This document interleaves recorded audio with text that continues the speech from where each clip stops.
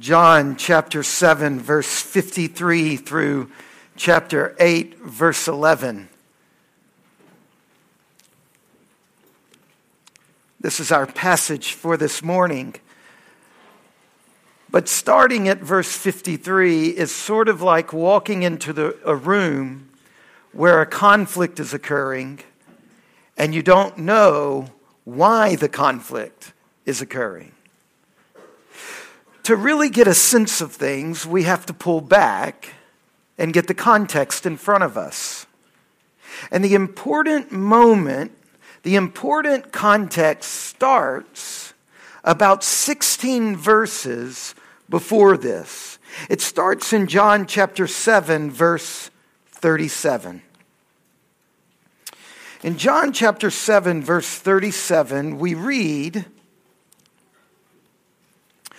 "On the last day of the feast, the great day, Jesus stood up and cried out, 'If anyone thirst, let him come to me and drink. Whoever believes in me, as the scripture has said, out of his heart will flow rivers of living water.'" So this is the important context. Jesus has come to the capital city of Israel. He's in Jerusalem during a national holiday, a festival called the Feast of Tabernacles. It's got several other names too. And at the climactic moment of this 7-day-long festival, Jesus stands up and he makes a claim.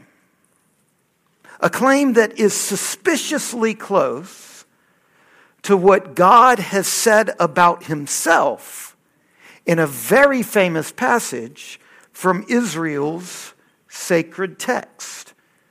Isaiah chapter 55, verses 1 to 3. So here is Jesus, and he's taking the language that God uses to describe himself, God, and he's applying it to himself, Jesus. Now just imagine Ramadan in Saudi Arabia, in Mecca. During the climactic moment, the night of power, someone standing up in Mecca and somehow addressing millions of Muslim pilgrims who have come there, and he takes language from the Quran where Allah is describing himself, and this individual standing up in Mecca says to all of the Muslim pilgrims, "That is me." Can you imagine a person claiming to be Allah in the flesh, in Mecca, on the night of power? That is what Jesus did. Now, to put it in a rather understated way, this caused a stir. So back to John chapter 7. There are two instantaneous reactions to Jesus' claim. First, we're told in John chapter 7, verses 40 to 43, that the crowd, their reaction is they are confused and divided. That's the first reaction. The reaction of the crowd. They're confused and they start arguing with each other. Some say, "Oh, it must be true." And some say, "Well, how can that be true?" Then we're told of a second group of people, how they respond. We're told that the chief priests and the special interest groups, the imams at Ramadan, we're told that the religious experts, they are not confused. They are not divided. They are angry. They are upset. They are so angry that they immediately work for Jesus to be arrested. Now that's very logical. You can imagine that exact thing happening in any religious context, giving this logic, giving this dynamic playing out. So these officers that are sent to arrest Jesus, again, it makes total sense. They're unable to carry out the orders to arrest Jesus because of his popularity and the massive crowds that have such a kind of religious holiday fervor that are around him at that moment. Then we get to verse 53. It's night. Everybody goes home. Round one is over. But during the night, the imams, the religious leaders, the Pharisees, the chief priests, they come up with their strategy for round two. Round one was sending the police to arrest him, but this is a religious holiday, massive, excitable crowd. Can't pull that off without creating a bigger problem that we want right now. So they come up with strategy for round two. And what is it? Well, the issues are clear. This hillbilly upstart from the backwoods of Jerusalem has just walked into the capital city, walked up to the temple, and right there on the turf of the religious leaders, he has claimed to be God. They've got to respond. Their first attempt fails, so they decide that instead of a power move that's so kind of confrontational, they're going to, instead of arresting him, discredit him. They're going to get him to discredit himself by trapping him. And if they can get him to discredit himself, then the crowds will no longer think he's God, and then they can arrest him and do with him as they please. So overnight, they catch a woman in the act of adultery. Now, how they could so quickly find such a woman in the act is not a blank, it's a gap.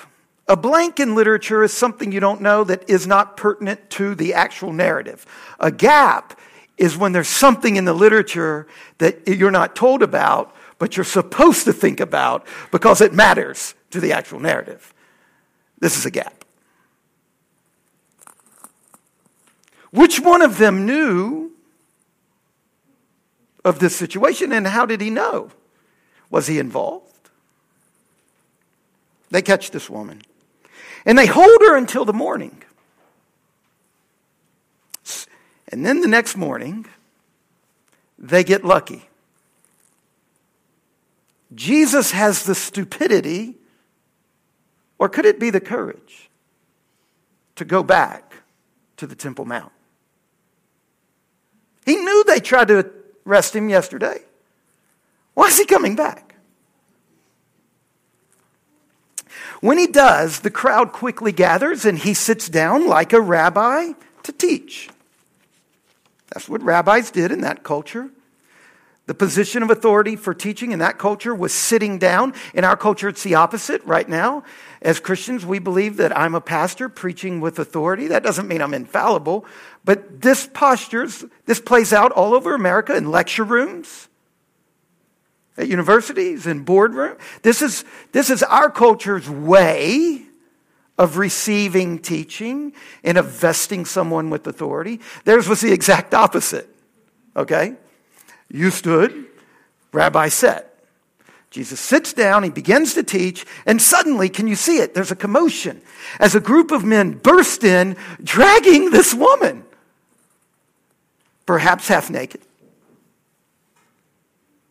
And they say to him, "Teacher, this woman has been caught in the very act of committing adultery.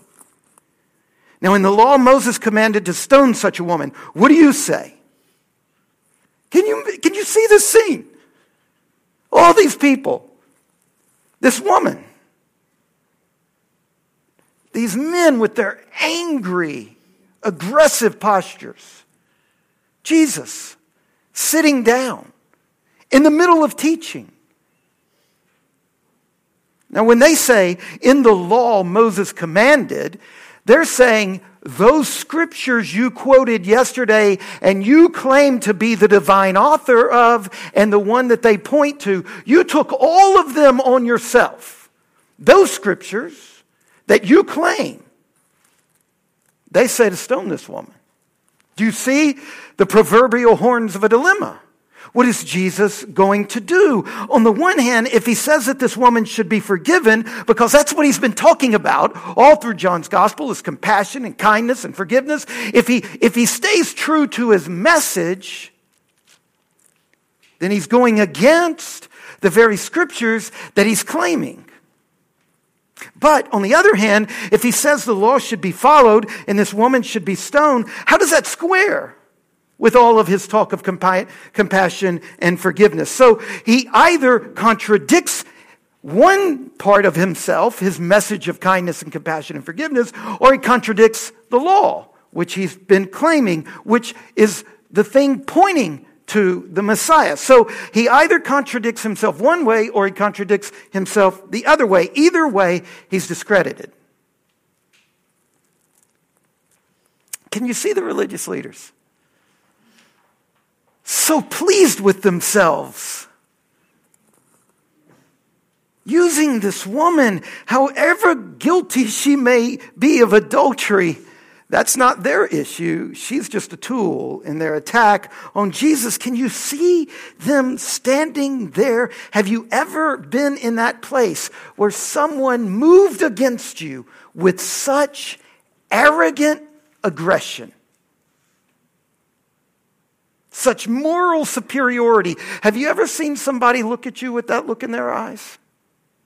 Their smugness, their delight in themselves. Now look at Jesus. He's silent. He bends down. He starts writing in the sand. What's he writing? Oh, we can only guess. We don't know. The Pharisees, do you know what they're doing while he's writing? They keep asking him the same question over and over. Do you see that? This is aggression. Stone her or not? Come on, Jesus, what are you waiting on? Give an answer. Have you ever been mocked when you were trying to gather your thoughts? Has anybody ever come at you so repeatedly, over and over and over? That's what's happening. Now, what about this poor woman? When you look at her in your imagination, can you see the fear and the panic? Can you imagine a woman caught in adultery, brought before a religiously hyped up crowd in the Middle East, where the law clearly says stone her?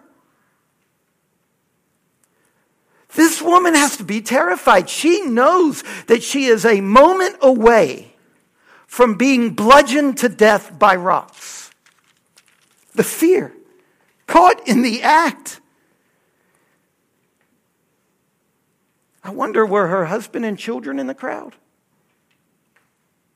Did they know? Can you sense not only fear, but the shame and the guilt? And there's Jesus. He loves this woman who is in a state of primal fear. He loves her. And he also loves these men who are in a state of primal rage. And he wants to save both of them. He wants to save this woman from all of the shame and the imminent death, but he also wants to save these men who are imprisoned in their own fears.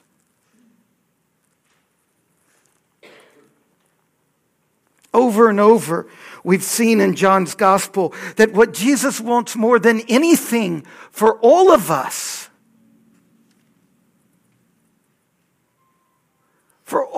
what he wants more than anything, including this woman, including her accusers, is that we will all open our hearts to his healing love and his friendship.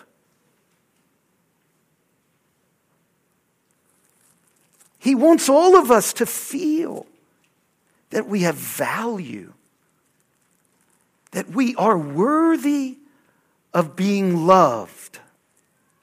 He wants this woman and these men both to know that they can do beautiful things. He wants you to know that. And in this moment, pregnant as it is with terror and arrogance and fear and shame, Jesus stands up and says, okay, let's do it. Let's fulfill the law.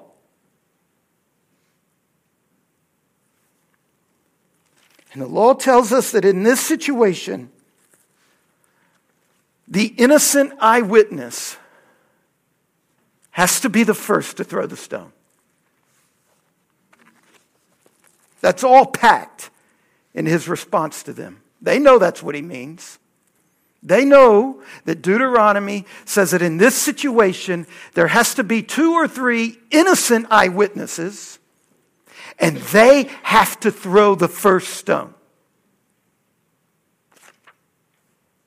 What does it mean that they can't do it? It's a gap, not a blank. It means these are hypocrites. It means these accusers are guilty of this very sin. It does not mean let the perfect person throw the first stone, because that would X out the entire judicial system. It means we need eyewitnesses here who are innocent of this. If we're going to get serious about applying the law to this woman, not only do these witnesses have to be innocent, they have to start the execution. And suddenly and dramatically, the entire scene changes. Jesus' opponents are now on trial. The trial is shifted from the woman to Jesus to the opponents. 3 trials. They've got to make a decision. And from the oldest to the youngest, they withdraw humiliated. And as their humility is playing out, Jesus saves face for them by doing the same thing he did for the woman, for the accusers. He distracts by bending down and writing in the dust again. Because he loves them as he loves the woman. Can you see him? Grace in the flesh, compassion in the flesh. He chooses not to watch the public humiliation of his opponents.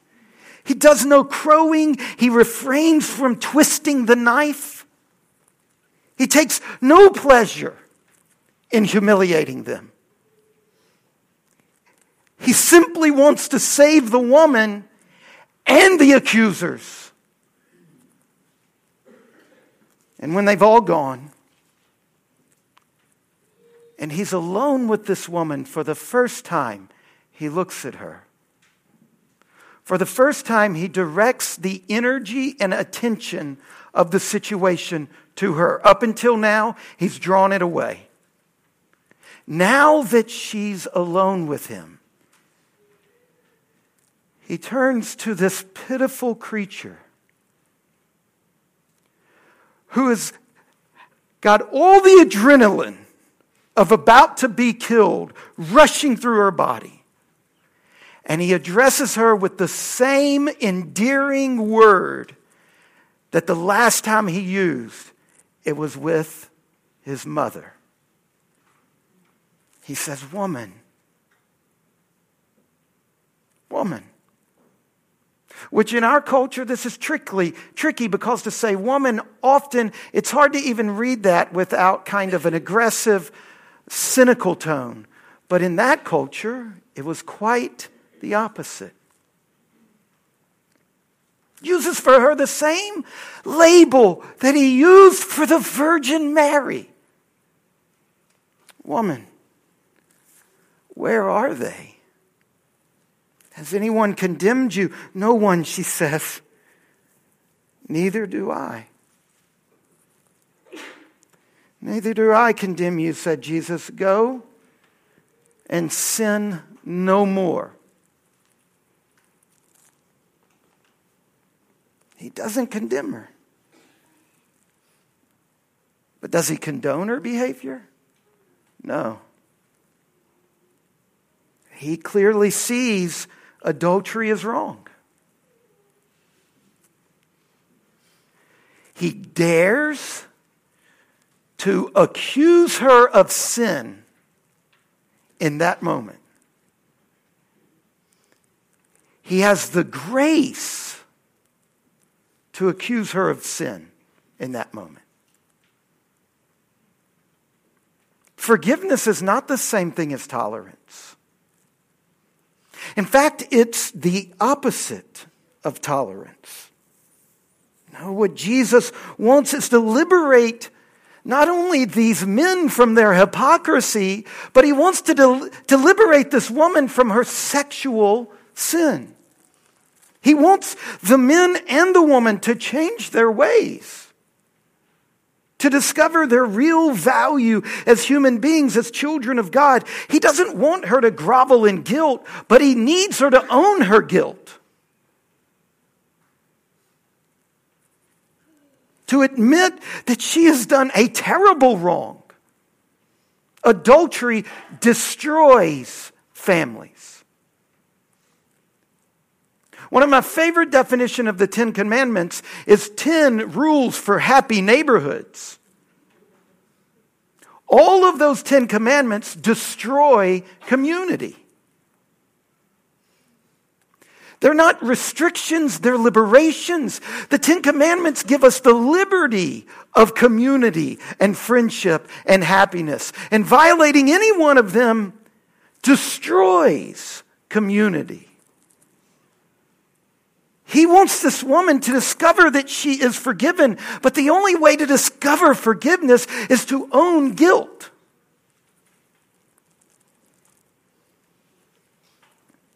And once she does that, she can go free knowing that she is loved. That she can become a true human that loves God and loves her husband and loves her children and loves herself. He doesn't condemn her, but he clearly does not condone her behavior. She has been rescued, literally rescued from death. And now she has to live out of the forgiveness that rescued her from death. Being forgiven does not mean sin doesn't matter.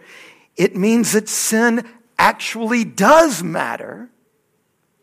But God chooses to set it aside. Now with this vision of reality, let's look at our world today.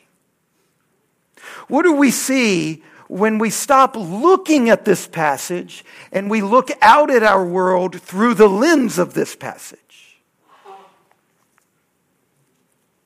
Let's see 4 lessons for our lives today. In this passage, we see that today, as then, the essence of salvation is substitution. The essence of salvation is not effort and earning. It's the grace of substitution. The chapter starts with a woman guilty of adultery facing death by stoning. They drop the stones in verse 9, But if you have a Bible, jump to the end of the chapter and look at verse 59. So they picked up stones to throw at Jesus. The stones they dropped for the woman, he steps in front of her and they pick them up, because anger is almost always the second emotion. Their humiliation didn't turn into repentance, it turned into anger. Jesus saved this woman from death at the cost of his own life. And remember, she was guilty and he was not. He drew her deserved death onto himself. He never romanticized her behavior. He never said she didn't deserve punishment. And yet, this woman who broke her vows and betrayed her family, that sin, in all of its ugliness, in no way diminished Jesus' willingness to protect her at the cost of his own life.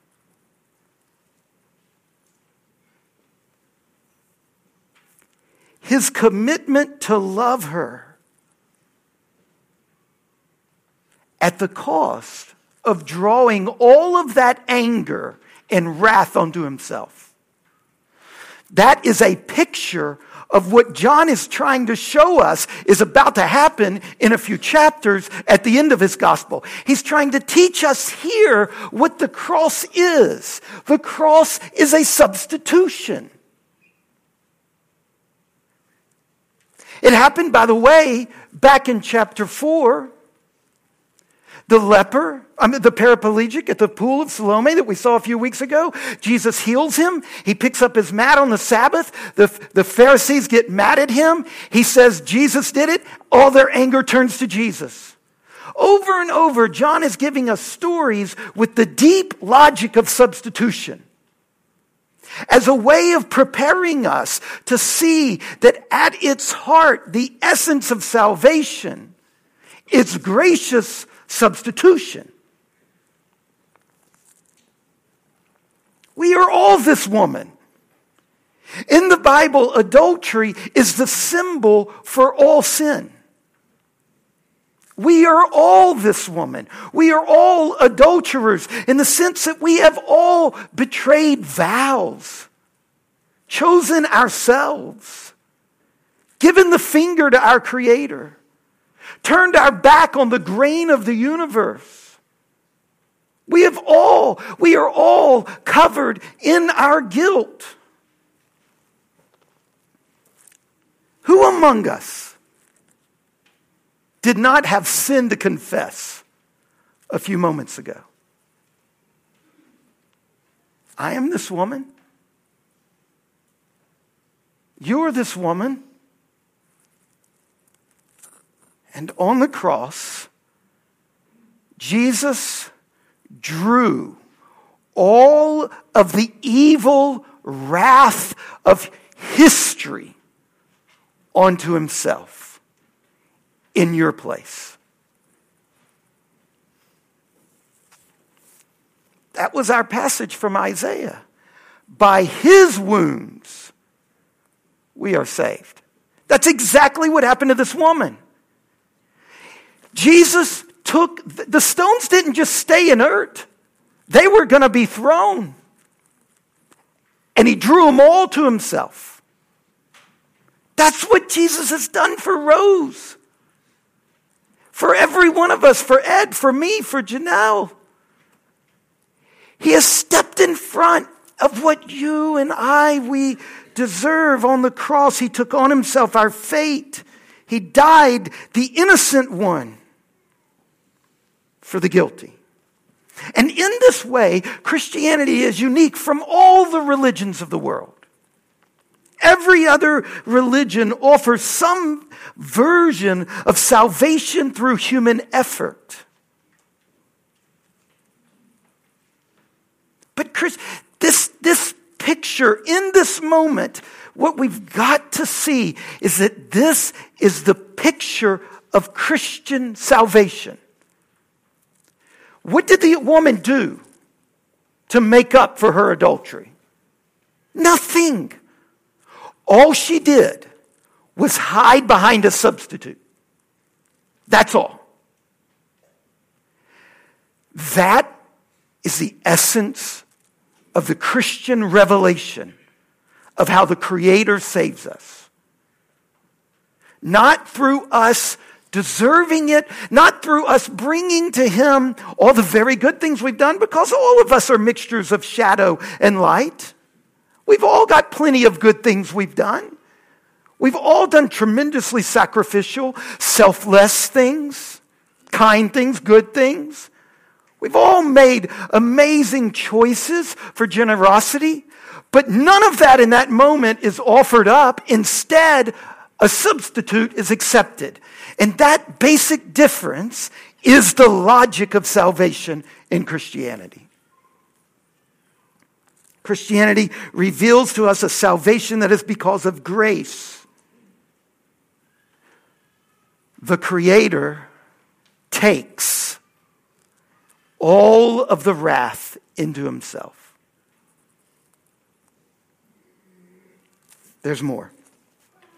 A second lesson we see here is that salvation is not only about the grace of substitution, it's also about the grace of an intimate love relationship that you and I can have with the God, the Creator God, who is personal. The second lesson is that salvation is about an intimate friendship with God through Jesus. Over and over in John's Gospel, we see that Jesus invites you and me into an actual friendship, a relationship of love.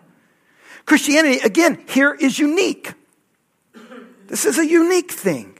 In Christianity, God invites you and me into a direct, one-on-one, personal relationship of intimate love. A real friendship. But He never imposes it. He only offers it. Love is an invitation, not an imposition. He doesn't violate our freedom. He invites us to trust Him. He invites each one of us, from the youngest of us to the oldest of us, from the most guilty to the most pure. He invites every one of us into a personal, intimate friendship with Himself. Have you done this? If not, why? Why do people refuse such? Well, that's not an easy question to answer. It's not a one-size-fits-all issue. For some people, it's just that they can't believe that God really exists. So it's a fairy tale invitation. 500 years ago,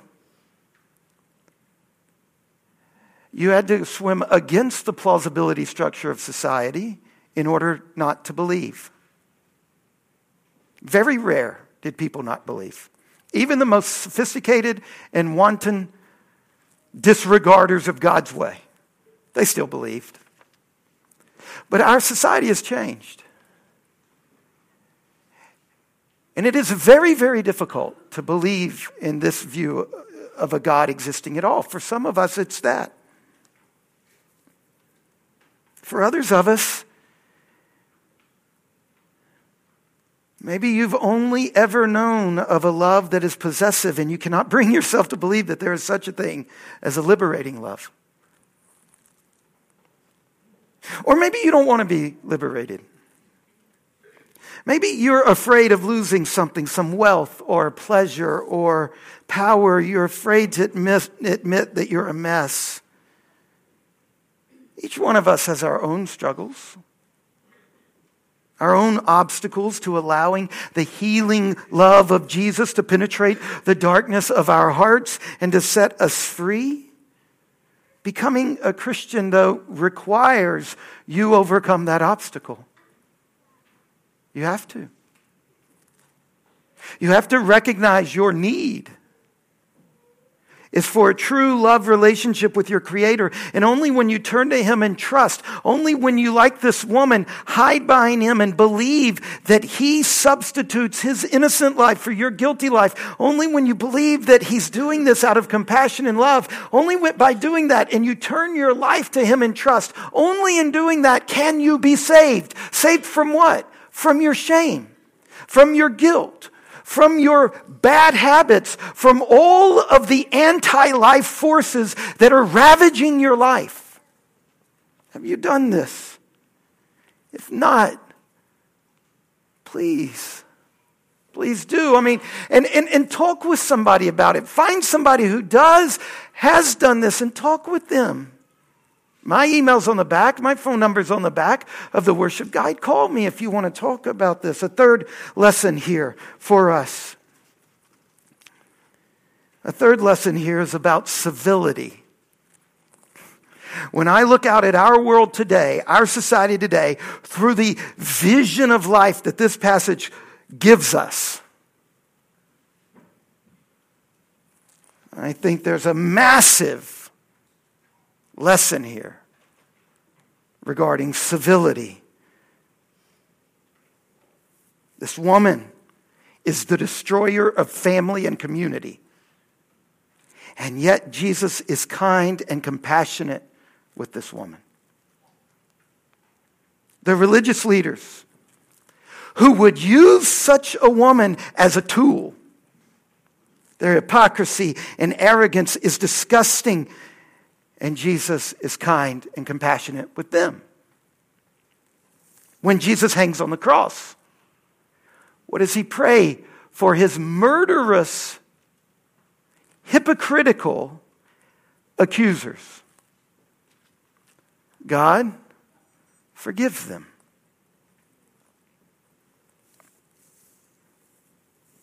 Let us learn from Jesus how to treat our political adversaries. Let the Democrats in the room learn how to treat the Trump supporters. And let the Trump supporters learn how to treat the Democrats. From this vision of reality. And what does this vision of reality teach us about this moment? Do not retaliate. Forgive. Do not twist the knife in.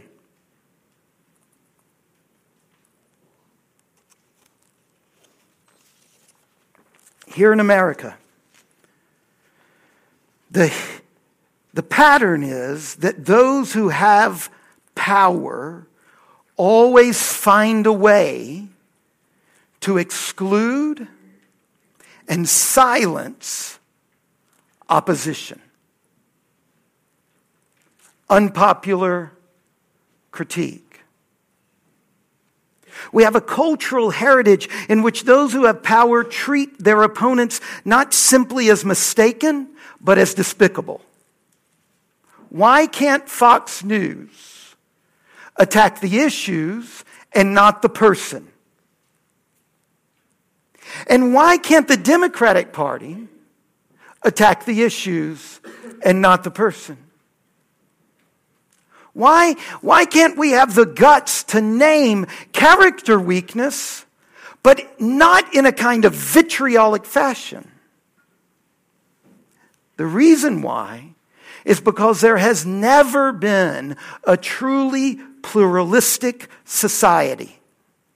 There's never been one one in which every viewpoint has the right to be heard without marginalization and defamation. But Christians who have been hobbling on the ground and have been saved by grace, surely we can work with even our enemies to create a truly pluralistic society. A society in which people of different beliefs are free to express their views and practice what they believe. We need a true pluralism in our school systems, in our marketplace. Let us follow Jesus in refusing to ridicule and taunt our opponents. Finally, a fourth lesson. Our sexual behavior matters to God and to the gospel. Like we saw earlier, forgiveness is not the same thing as tolerance. In Scripture, God shows us the only context for sex is marriage between one man and one woman, and all sex outside of a heterosexual marriage is damaging. Premarital sex is damaging. Adulterous sex is damaging. Homosexual sex is damaging. It cuts against the grain of the universe, which was put into the universe by the Creator. It is bad for us. All sexual behavior outside of a heterosexual marriage is bad. It's bad for us. Now, our society is programming us at this moment to think that our sexuality is core to our identity. That when you say to someone that their way of expressing sexuality is bad for them, that if you in any way stop, unless it's child abuse, which is the last remaining sexual ethic in our culture, the logic of our society is that in that moment, you're striking at someone's core identity. And behind that is the idea that if you're not having sex, you're not a full person. But as Christians, we say the truest human who ever lived never had sex. As Christians, we have to expose the deep logic behind the sexuality debate. And at the heart of the sexuality debate is an idolatrous distortion. Our society is saying to us that unless we're having sex, we're not truly fulfilled. So what does that say about William Veerman? Can he never be a whole person?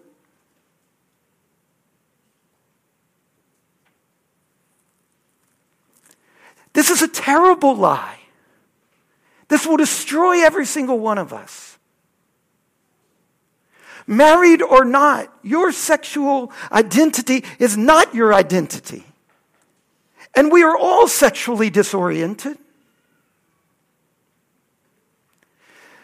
At the heart of the Bible is that sex is one of God's gifts that some people get to experience for some part of their life. And that if we don't resist the argument that you've got to have it to be fully human, we are all doomed. Every single one of us. More than half of this room, according to Scripture, cannot have legitimate sex. And guess what? Scripture in no way envisions that as a weakness.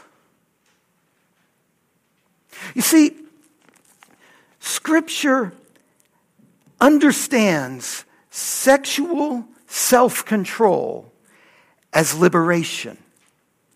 You can be free from innate desires. A human is not an animal.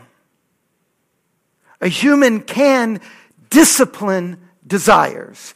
And the health of the human and society depends on that.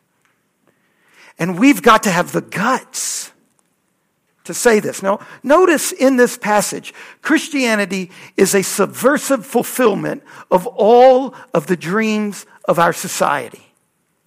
On the one hand, it says to this woman that our society is deeply attuned to her shame. It says, yes, she can be free from that. But the way she's free from that is by us coming to grips with the way that we are idolatrously trying to satisfy our desires. Yes, your desires can be fulfilled. Repent of the ways you've been trying to fulfill them. It's a subversive fulfillment. Jesus was both willing to stand against the idolatry of his culture while still affirming the deep desires of his culture. And the church today has to get that right. We have to know the parts of our culture that are right in line with God and his kingdom. The deep attunement to shame. But we also have to have the willingness to choose a path that appears to be narrow and exclusivistic, whether the culture can understand it or not. Jesus shows us the way to do that. It takes courage, and it takes a relationship with the Creator. The path to freedom is accepting Christ as your substitute. The path to a healthy society is civility and sexual discipline. These are the ways this passage leads us into our world. And it also shows us that the church is the body of Christ. And if we move out like that, we will be attacked for it. And it might even result in the loss of a reputation. And I suspect there's coming a day where these views will result in the loss of jobs. They will result in the loss of money. And we follow Christ into that suffering because we trust that he will raise us from that into true life. Look on the front of your worship guide.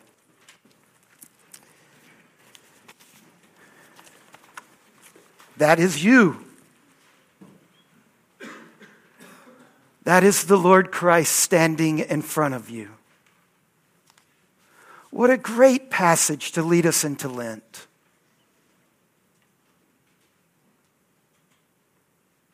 You see, this is the Lenten journey.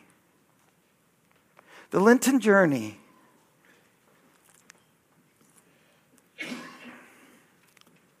is to take our sins seriously. So seriously that they drive us to our knees in shame.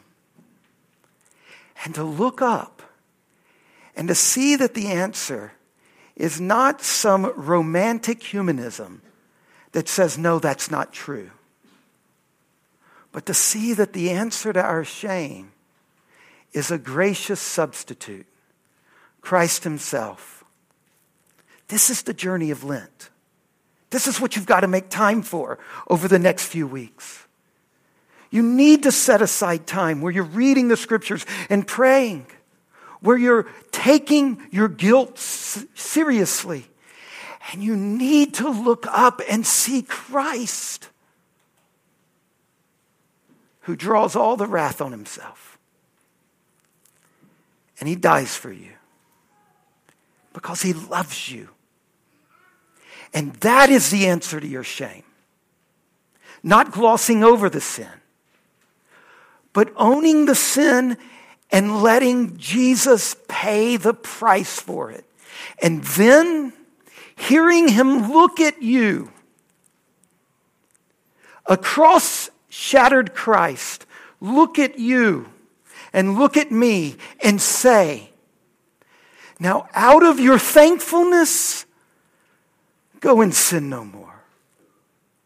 Out of your gratitude, stop death ways and step into the liberation of knowing that your central identity is not your gender, your race, your sexual orientation. Your central identity is beloved,